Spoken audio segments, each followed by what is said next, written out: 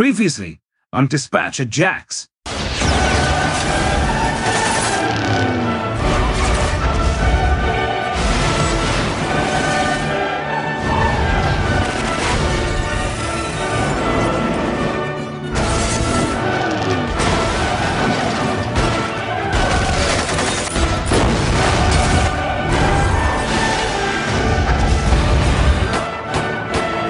Gentlemen, let's broaden our minds.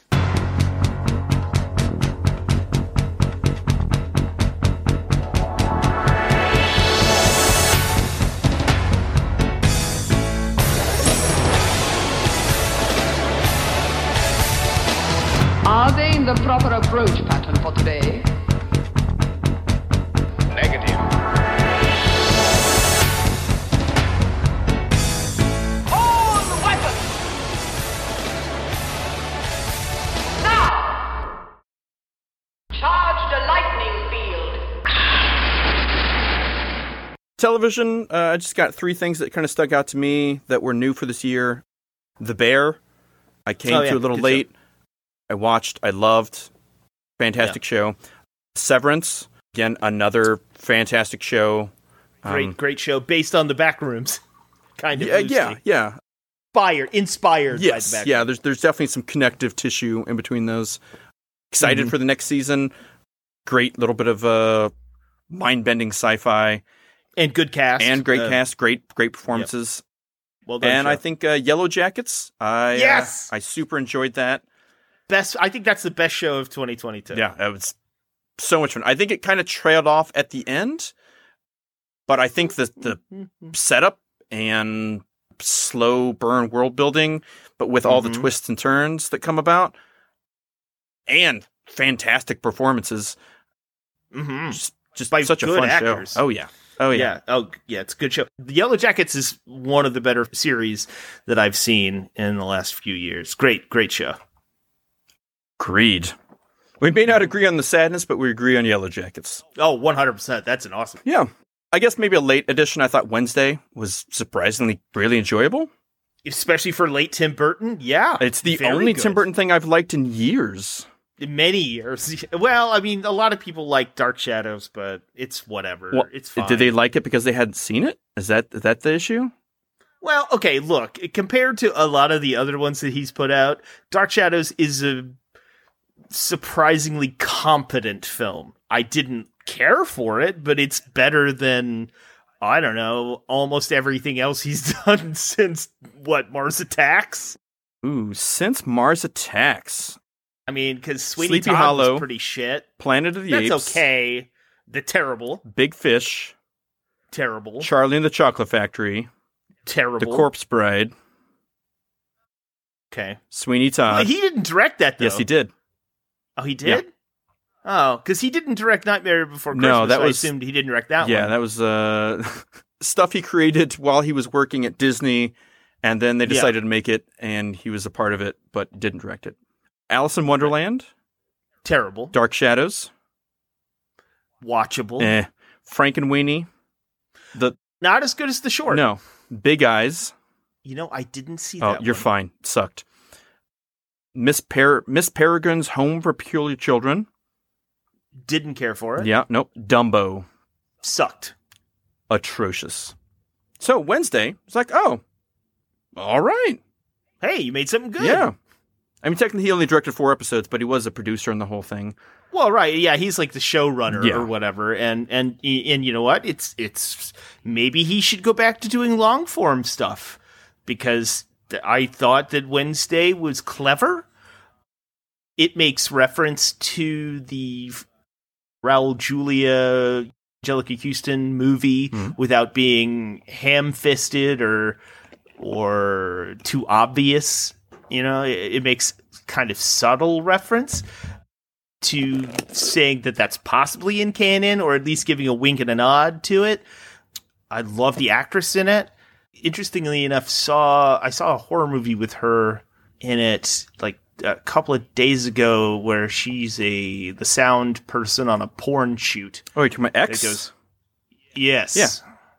It's an okay movie. It was just weird seeing her in that context after seeing her as like a teenage girl in Wednesday. Yeah, you know no, what I mean? I'd seen her in that first, so I was like, oh, okay. Yeah, I had not seen X, so I was like, that's makes me feel uncomfortable. And also, this movie isn't going to get all that good because I know she's later in mainstream stuff. So, yeah, you haven't got to that point in Venture Brothers when Dr. Venture is very excited because he's watching a porno. He's like, that Dolly Parton made a risque movie called The Best Little Whorehouse in Texas. And Brock's like, Doc, you're going to be pretty disappointed. Anyway. Yeah, I don't know if she's coming. Wednesday was good. Yeah, Wednesday was good. And it really kind of has no right to be. No. Even conceptually. No. I heard they were doing it, I was like, who cares? And then I saw the trailer It doesn't and I was make sense on paper. I feel like it has the spirit. It has the ambiance of the originals. I think the worst part of that coming out is the asshole trolls online who are like, I can't believe they made her Latina. They're just trying to be politically correct. And like, her dad's name is Gomez. She is Latina. Why are you fighting this? I don't understand. She's not supposed to be white.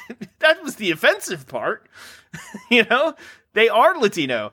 And I loved Raul Julia in that role. I don't think anybody will ever. He and John Aston. Is that his name? I think it's John Poopy Pants. That's probably the one. That's the one. Uh-huh. Yeah, both great. Raul Julia, I think, is the ultimate manifestation of that role. Mm-hmm.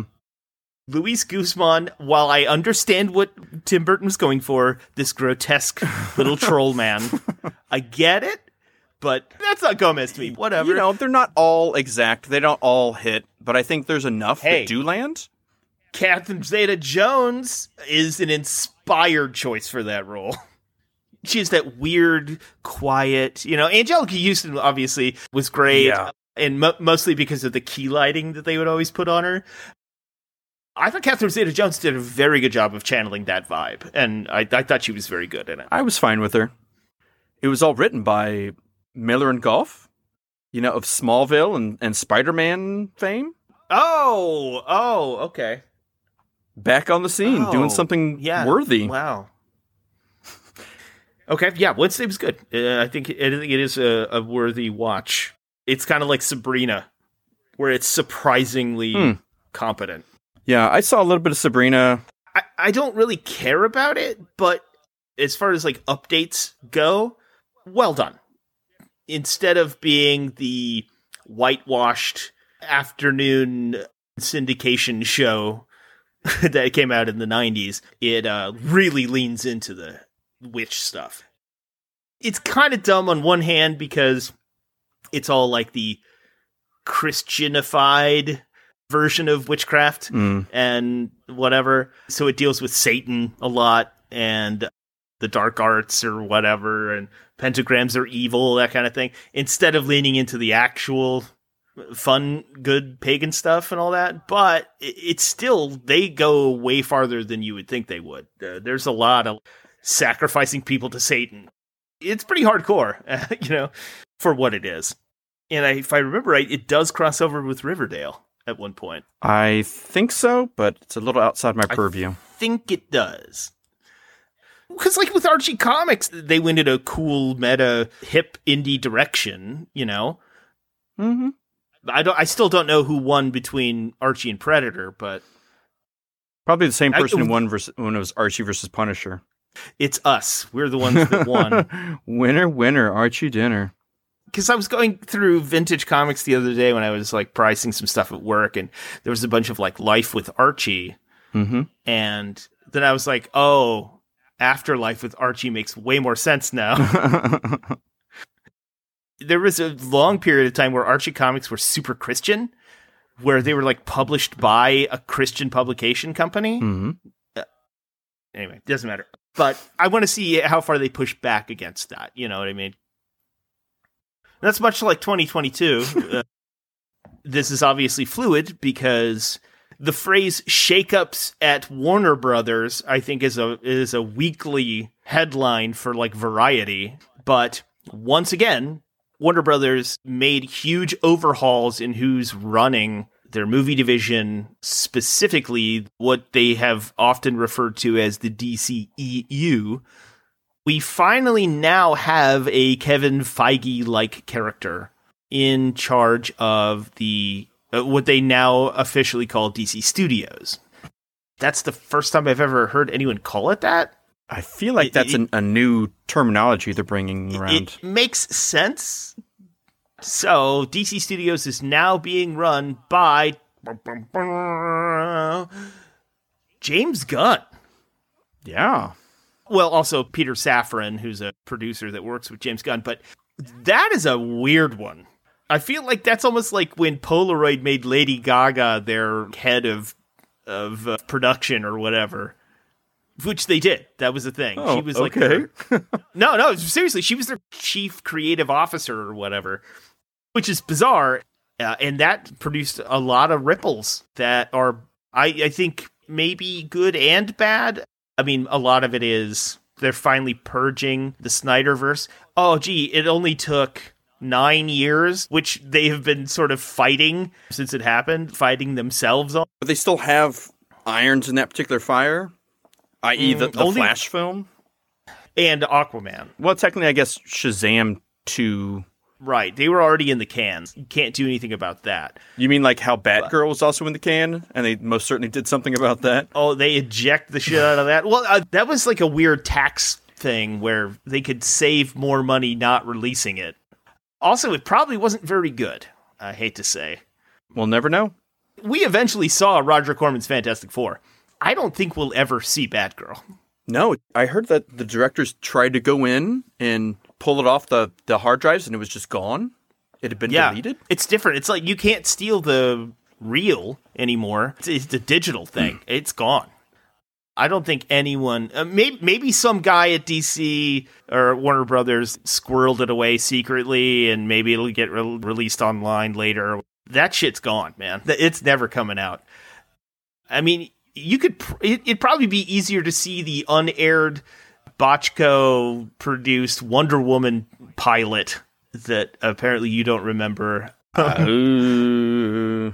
Stephen Bochco, you're the one who did like NYPD Blue and all that. Right. He produced a Wonder Woman TV show that never made it past pilot. It's not like the Aquaman pilot that never took anywhere. What was that called? Mercy Reef, which actually wasn't bad. But anyway, you're not going to see Batgirl. It ain't happening. And so officially, James Gunn has put the kibosh on the Snyderverse once and for all. You know, people out there, they're Snyder fans or whatever. That's fine. You can like his work. You can like movies. You can like his take on things. We're not judging you for that. We don't like them. And I think it's pretty obvious why now, especially the critical reactions to, let's say, Man of Steel, Batman. Well, all of them. Not liked in general. But the weird thing about this one was that they had announced that Henry Cavill was coming back as Superman. They were going to move forward with Wonder Woman 3. They had talked about how The Flash was going to like help save this universe. Michael Keaton was going to come back as Batman in multiples, including Batgirl. And then when they hired Gunn and Safran, nope. None of that's happening. Yeah. It was like a couple of weeks after Henry Cavill said he was coming back for Man of Steel 2. They were like, don't let the door hit you on the ass on the way out. Which is sad, because Henry Cavill, I think, was a completely wasted, perfect Superman. Especially since it seemed from the outside that he kind of bailed on future Witcher stuff to be Superman. To do this. Yeah. And he was genuinely a fan. He got so into the role that because Clark is from Kansas, he became a Chiefs and Royals fan. And has been on the sideline of Chiefs games. And he constantly, every Instagram thing I see with him, he's got a Chiefs hat on. You know, like, he's from Britain. He doesn't give a shit about the Chiefs until now. I feel badly because not only was he aesthetically the perfect Superman, not a bad actor either, but they wasted him. They wasted him with bad movies. And most people may not know this. He landed the role in Man of Steel because he had auditioned for Bryan Singer's Superman Returns. But, you know, Brandon Routh kind of looked like Christopher Reeve, so that's why he got the role. So instead of, they just used his old audition tape and then called him up. So I don't think I did. Yeah, I think he's the best on-screen Superman you're ever going to get, other than Christopher Reeve. But he's gone. But on the other side of that coin, we don't have Jason Momoa anymore, which is fine. Well, it sounds like we do, just in a different role. What do you mean? I believe he's being transitioned over to be Lobo. Oh, they've been talking about that for like 10 years now. I mean, though. he said You know that, what I mean, he's gone online saying, hey, there's a project that I'm doing in DC now that I've been super excited and pumped for years that isn't Aquaman. Oh, interesting. Because, well, he had originally auditioned for the role of Drax in Guardians of the Galaxy and only lost it to Dave Bautista, which, I mean, I get why. For the way that they write Drax, I think he would have been good in that role in a different context. So it is kind of funny that he's moving Momoa around. And one of the reasons that Momoa was a stupid choice for Aquaman was look, he might be a nice guy. He might be a cool guy. I don't know, but he comes across as douchey, let's be honest. And Zack Snyder is a person who makes douchey movies. And it's really annoying. And he cast him because he looks, quote, badass, but also because he's related to Pacific Islanders, right? Mm-hmm. Okay, fine.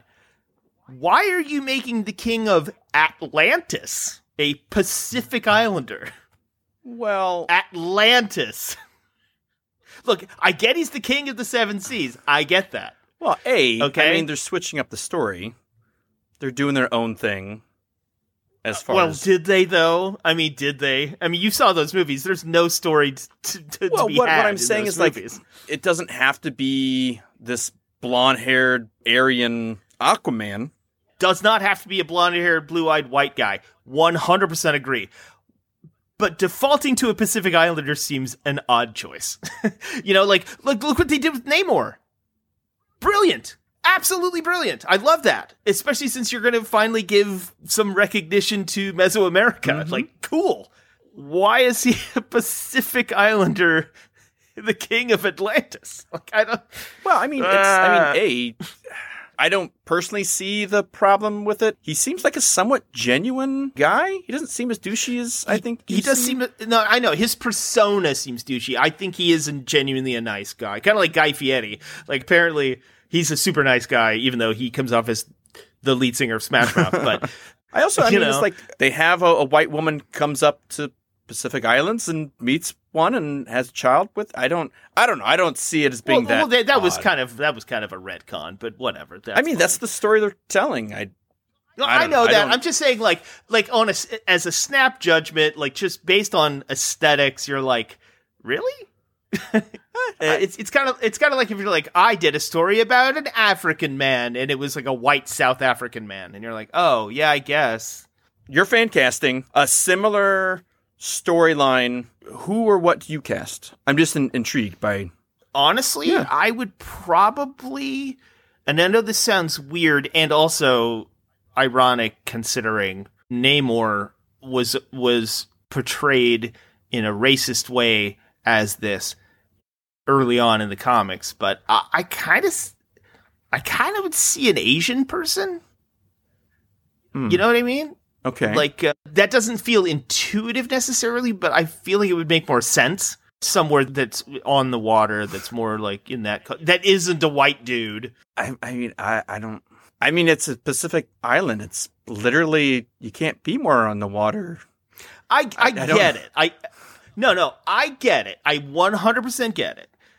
But just think about it on the surface, how weird that sounds, you know? The king of Atlantis is from the Pacific. Doesn't sound right. It just doesn't feel right. That story? The reason he doesn't fit is because he's not of Atlantis. He's of the land world. So you're going to tell the same story no matter whether he's white, black, Asian, Samoan. I get that. I'm just saying, don't look too hard into it. I think the joke is more shallow than that. I don't know. You know what I mean? I think I'm missing it. I don't know. The Atlantic, the Pacific, Atlantis. Oh, okay. The Pacific. All right. How did you not pick this up? This is what I was saying. Maybe it's because we've been at this for 3 hours. And the Atlantic Ocean is named after Atlantis. He's the king of Atlantis, and he's a Pacific Islander. That was the joke I was making. All right, okay. Sorry. See, isn't that kind of dumb and weird? A long time ago. I thought you would have picked up on obviously it. I didn't. That's why I kept overemphasizing Atlantis. It was not connecting. Well, either way, that's the joke I was making. It is weird that Black Adam, who's Egyptian, is played by a Samoa person. There's a lot about Black Adam that... Oh, we'll have to get into that sometime, because, wow. If we have to. It's a rough one. Was that bad? Yeah. That one was so bad. And it doesn't matter anymore. They've already said they're not going forward with any of it. No. And he's in essentially fact, said, thanks for everything, but goodbye to the DC universe. After the 15 years of developing that movie that The Rock specifically did, now he's like, bye, I guess.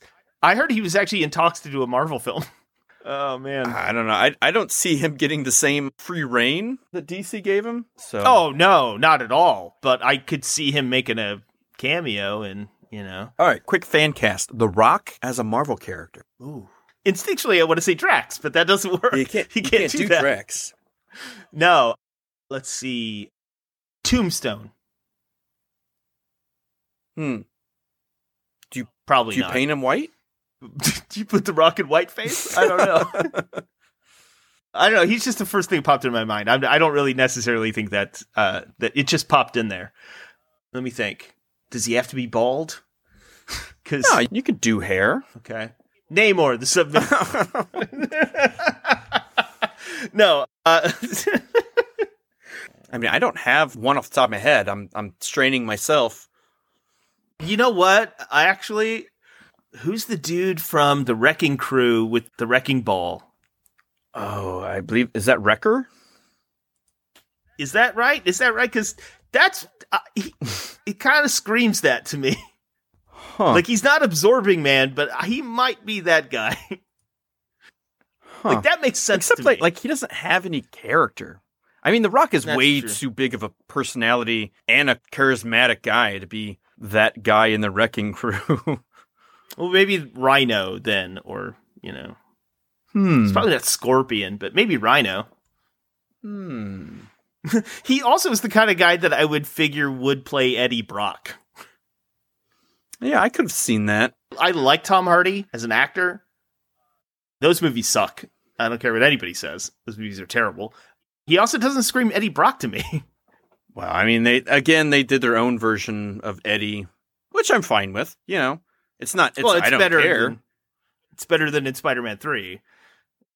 Even though I totally understand that approach too. You did the evil Peter Parker. That's fine. That's totally fine. But it still sucked real bad. If you're going to go comics accurate, the only person who could ever play Eddie Brock would have to be Brian Bosworth. But but we're not doing that. So could someone teleport the Boz from 1990? The Boz. It's the haircut. It's just straight up the blonde crew cut that he's got. In fact, I wouldn't be surprised if they modeled that look after Brian Bosworth. No. Beefy, meathead, asshole. Blonde crew cut, the sort of Howie Long look. Howie Long did some movies. Maybe he could play Eddie Brock. He was in Broken Arrow. He was in a Firestorm, which my father was watching yesterday. Oh, he was the protagonist in that one. Yeah, he plays a firefighter. Yeah, it's a vehicle just for him. Yeah, built on the back of Backdraft. Yeah. It's the draft of Backdraft. Yeah, it's the backdraft of Backdraft.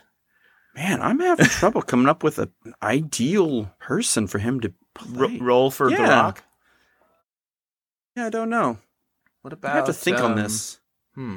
Yeah, actually. Which is weird, because he's got the archetypal superhero form. Yeah.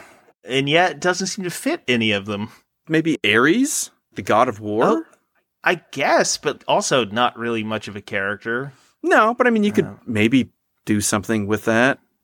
Maybe. I mean, maybe he could have played... He'd have more charisma than Black Adam did. Well, that's for sure. Or maybe no, he wouldn't even make a good Hercules, even though he's played Hercules. Oh, I got it. Strong guy. With the weird spit curl? No, He's not tall enough. Give him little Matrix glasses and just have him be a... He's not tall enough. You can digitally do that. What's his real name? It's like Guido. Yeah, Guido. Something. I think they just call him Guido. Guido Strong Guy. It's so good. That's so good. Yeah, I mean, Strong Guy, okay, all right. I don't want to see that, but at least it would give him I don't either. Time to talk and show his muscles. And well, it's better than him playing Warpath or something, but... Yeah, I mean, Warpath's a cooler character. Oh, 100%. Warpath and Thunderhawk both. Not Thunderhawk. Yeah. Yeah? No, Thunderhawk is from Street Fighter. But also from Marvel? Isn't that his name? Isn't his name Thunderhawk? T-Hawk? Yeah. He's called T-Hawk in Street Fighter. Thunderhawk, Marvel. Isn't that his name? Because Warpath does have a brother. He was part of the branch-off X-Men crew that saved the original from Krakoa. Yeah. It wasn't Warpath, because Thunderbird. Warpath was from Thunderbird. There you go. Thunderbird. And then there's Thunder Chicken and Thunder Vulture. Mm-hmm. Thunder Rooster. Mm-hmm. Spider-Man villain, Thunder Vulture. Thundercock. Yeah. Mm-hmm. Thundercock, yeah. Which was my nickname in college. There's Thunder Chick. Actually, that's that's an actual thing, Thunder Chick. Oh my god, damn it. God damn it. Thunderhawk is the father of Thunder Chick? Oh my god. In Earth 9602. You mean Thunderbird? No, Thunderhawk is the father of Thunder Chick. Okay. Either way, both Warpath and Thunderbird should have been played by Billy from Predator. I think we can all agree on that. Of course. Yeah, I mean, there's no other... Of course. Obviously. Yep, there he is. Man, that is such a tough casting. You could do Luke Cage. What, The Rock is Luke Cage? A black man? What? I don't like what you're doing with this at all. I mean, The Rock identifies as black as well. No, he doesn't. He's Samoa. He identifies as Samoa. They talk about it in several movies that he's in. He's a Pacific Islander. You jumped the growing conversation for glad I came across this, and I'll give you some context and truth. I identify exactly what I am, both. Equally proud, black Samoan. I've never heard him claim that he's black. I believe you. I'm just saying that is the first I've heard of it. They talked a lot more about it when he was a professional wrestler. He was booked as a black wrestler. Okay. I'm just telling you, I mean, there's a whole lot of racism in the WWE, but no shit. Yeah. But yeah, I mean, I believe his father was black, I believe. Yeah. He identifies as black. What movie was that in that he went back to the island and then they that was Hobbs and Shaw? Hobbs and Shaw, wasn't it?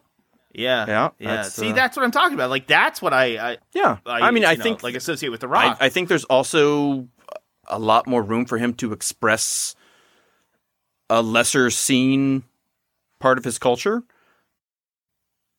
Sure. Which, whatever he's comfortable with. Yeah, and I think he maybe I don't maybe it's like picking his favorite child. I don't really know. It's not for me to say, but I think he does express more Samoan culture than black culture, but hey, I don't know. This is probably a conversation we are not equipped to. No, we do not have the tools or resources to be able to have this conversation.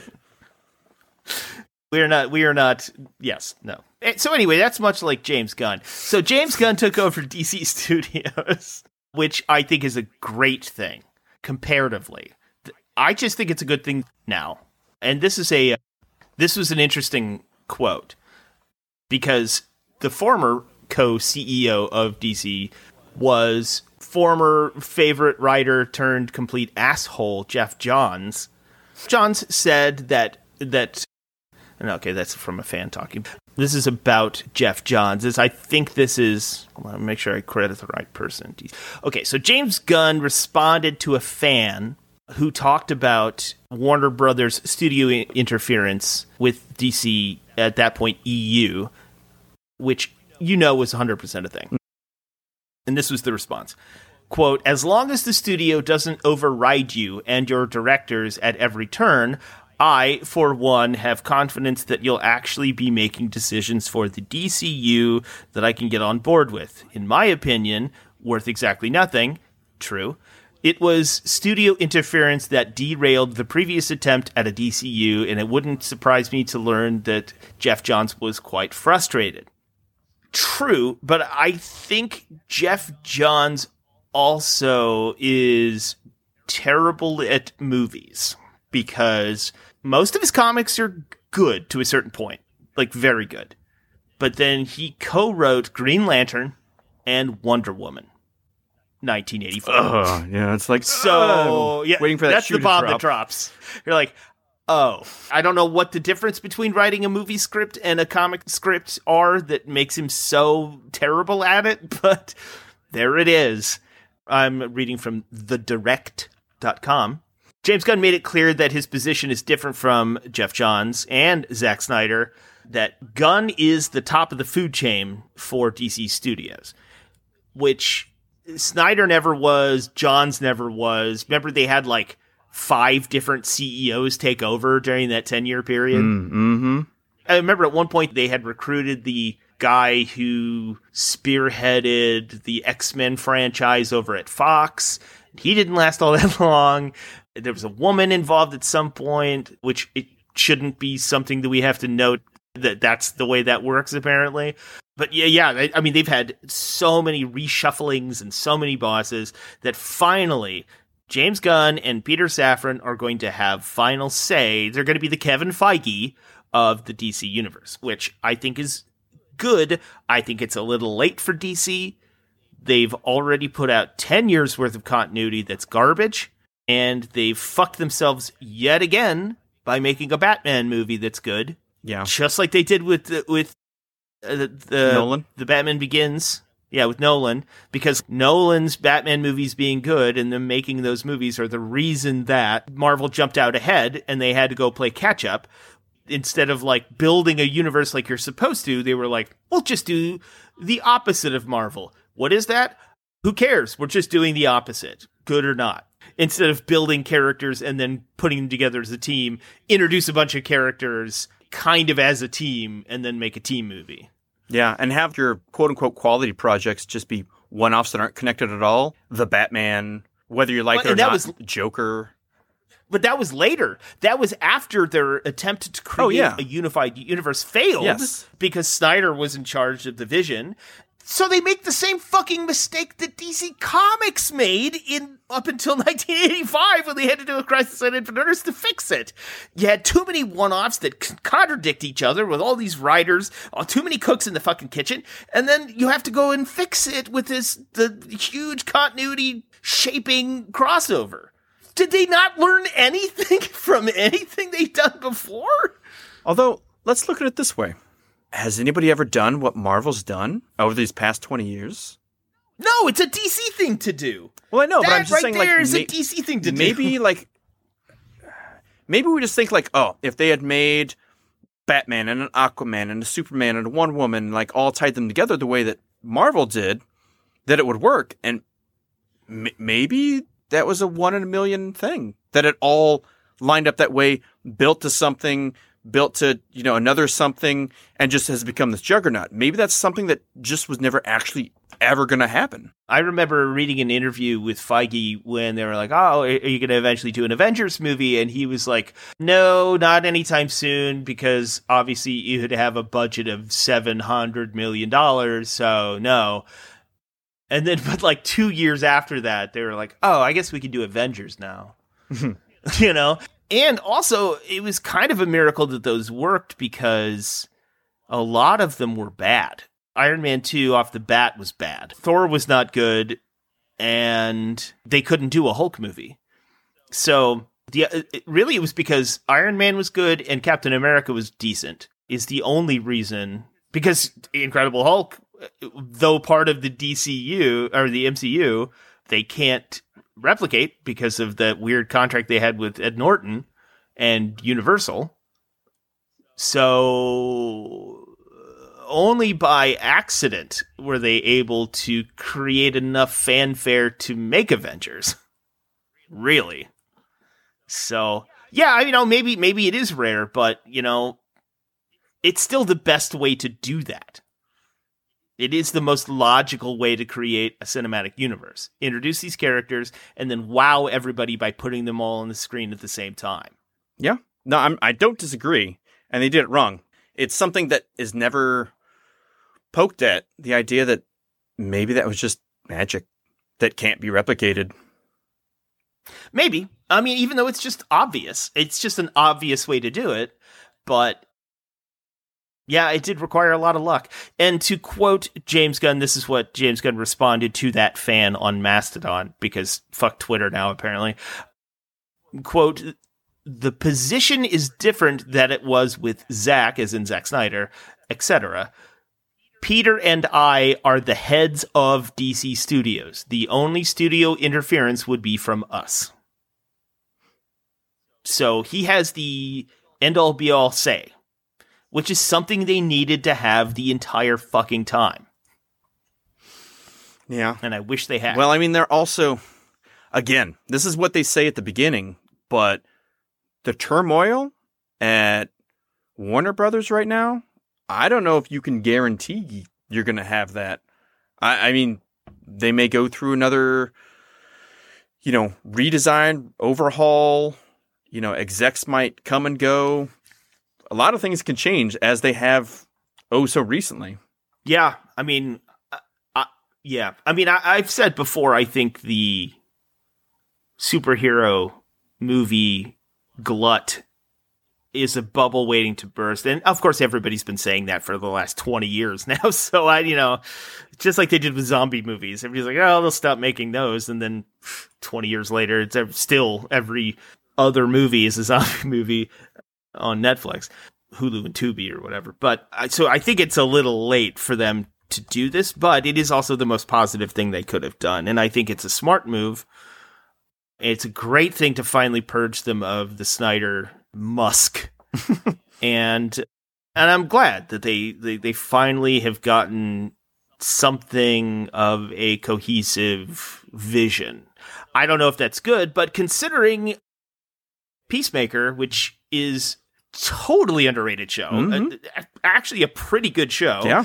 The Suicide Squad, which while being long and kind of masturbatory, one of the better DCEU films by far, I think you could be in worse hands. So there's hope for the future. There is hope. Like Superman, there is hope. Yeah. And they're apparently going to reveal their slate of films soon. In 2023, which is now. So, some of the people, sadly, that we lost this last year were some of the giants in Silver and Modern Age comics, both in mainstream and indie, circles, including Aileen Kaminsky Crum, who died in November at 74. She was famously a comic book artist, which is amazing for, because there weren't a lot of women comic book creators in her era. And she should be heralded as one of the pioneers. She was married to R. Crumb, or Robert Crumb, who is one of the premier indie artists, the comic book artists of the 20th century. We lost her, unfortunately. We did lose one of the Power Rangers, too, by the way. Yeah. You and I were too old for that, but still, we did lose Jason David Frank, who killed himself, unfortunately. It's too bad. It's really sad. And one of the pillars, one of the seminal, foundational voices of not only our childhood, but I think of generations of people who defined the character for millions. Kevin Conroy, who played Batman in Batman the Animated Series and many other things. The voice of Batman. The unquestionable, undisputed voice of Batman. Kevin Conroy. He died of intestinal cancer in November at 66. He even got to play Bruce Wayne in live action one time. So, was it Titans? Then we also lost, unfortunately, Kevin O'Neill. Yeah. Also in November at 69 of cancer, once again. He was, of course, the illustrator for The League of Extraordinary Gentlemen, written by Alan Moore. A unique artist with a very specific style. And I think that is a sad loss for everybody. One of a kind. Yeah, definitely one of a kind. And that is sad. We lost a lot of Spanish artists, which is weird. Creators, at least. And French, too. It's really kind of odd. Tom Palmer, who worked on The Avengers, he was 81. He was one of those guys that never got a lot of fanfare, but was a renowned artist and loved in the community.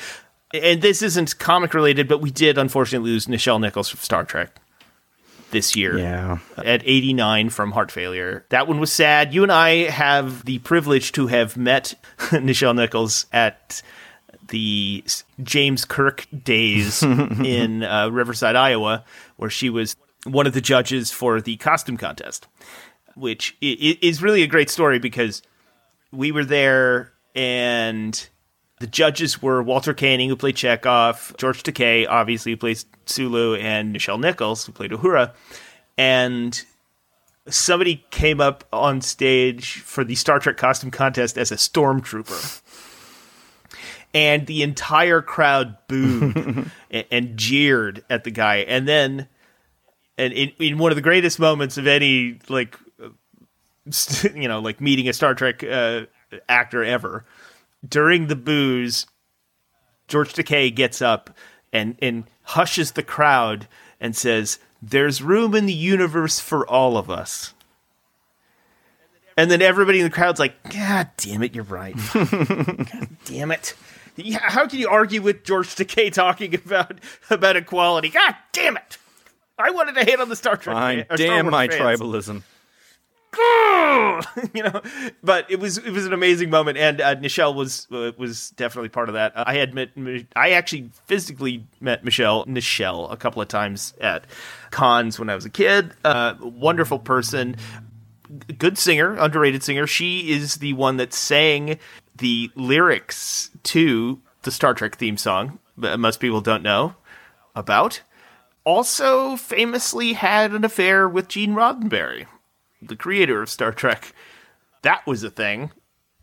Probably not a highlight, but I think her best contribution and most interesting story from the Star Trek era was that because her character was treated as essentially a glorified secretary or a receptionist, she wanted to leave the show, but Martin Luther King Jr. himself called her and said that his children and his entire family loved Star Trek, watched Star Trek actively, and was proud of her for representing, African American people on screen without stereotype or racial issue, and that leaving the show would, I think, damage the image of, Black Americans in living rooms every day. So she stayed because he asked her to, which is incredible. That I think changed a lot. Yeah, that's an amazing story. It is. It's fantastic. Good. That's amazing. So we also lost Alan Grant, a Scottish writer who wrote, I think, he wrote a bunch of Batman with Norman Brayfogle, if I remember right. Yes, I believe so. Yeah, and then he definitely wrote Judge Dredd. That's definitely a thing. Mm-hmm. But I'm pretty sure he wrote with Alan Brayfogle during the Shadow of the Bat days and all that. Yeah, that's off the dome. I didn't look it up. That is factually accurate. Woohoo! And then one of the biggest losses in the comic book world was the passing of Tim Sale. Yeah. Who worked almost exclusively with Jeff Loeb, poor guy. And he was an Eisner Award-winning artist. Well, that is true. You're right. Jeff Loeb's best stuff came with Tim Sale, 100%. He was so involved with Jeff Loeb that his artwork was even included in the TV show Heroes, which Jeff Loeb was an executive producer on. But he did Batman: The Long Halloween, Spider-Man Blue, Daredevil Yellow, Spider-Man, Hulk Gray, Captain America White, Superman for All Seasons, Challenges of the Unknown. What's the Catwoman one he did? It's the one where we find out that Carmine Falcone is her dad. That's that. When in Rome comes from that. When in Rome, there it is. Yeah, a fantastic book. Batman Elegy. And his artwork is also Ego. singular. No, Elegy, yeah. It's very unique, and we're really gonna miss him. That's a really sad one. And then the two that really hit me hard. Before I say that, I'd also like to say Tom Veitch. We lost Tom Veitch. He died of COVID.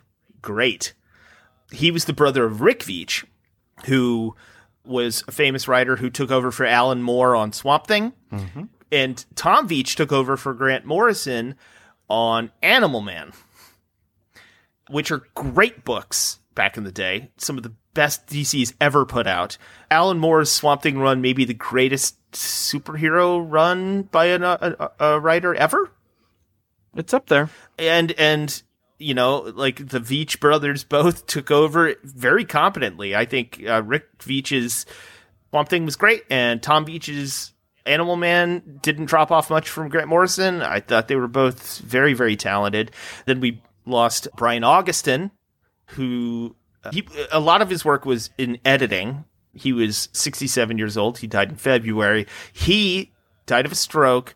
He was a long-time bestie of writer Mark Waid, and he did a lot of Waid's work, kind of like Loeb and Tim Sale.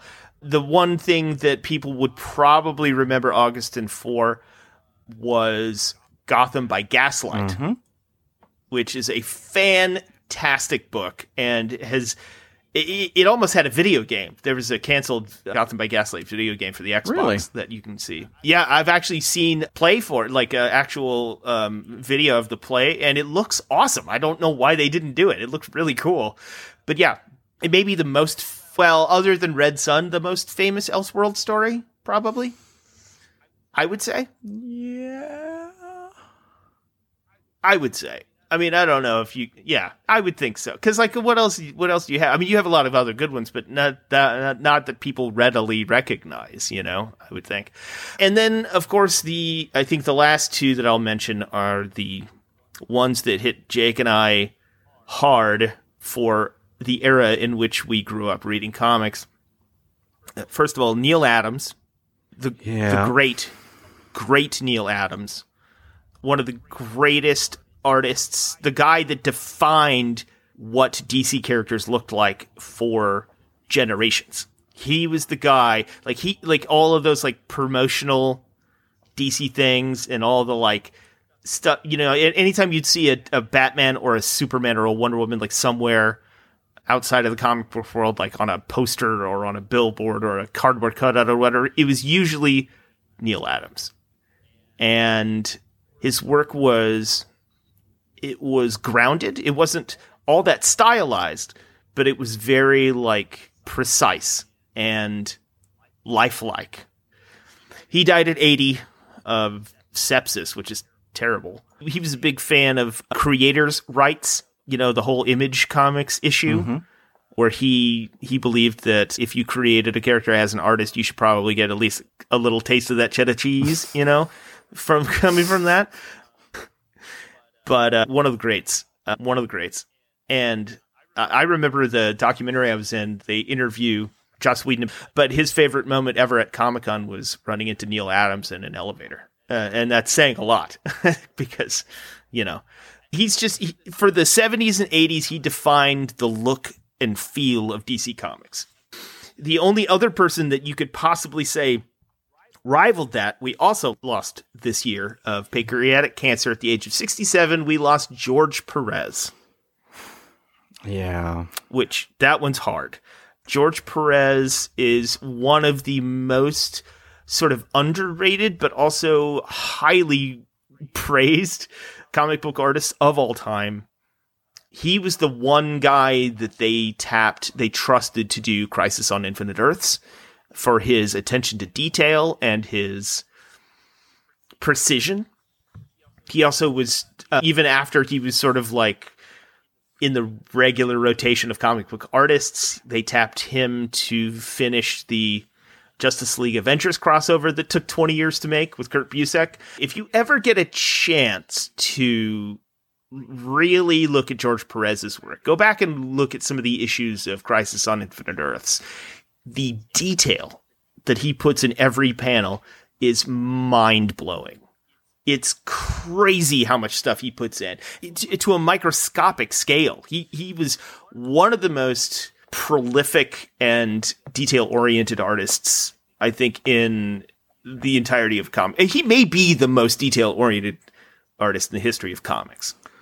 And great stuff. Yeah, very emotive artwork. It's true. But also kind of like grounded and realistic. It wasn't like, McFarlane-type stylization. You could tell he came out of the school of Kurt Swan and Ditko and artists like that from the 40s, 50s, and 60s. He definitely had that kind of feel to it, but he was so... Go back and read some of his Wonder Woman stuff from post-Crisis. Wow, it's so good. His artwork is just impeccable. And that was a sad one. We lost him this year too. And I actually met George Perez one time. I feel really stupid about it.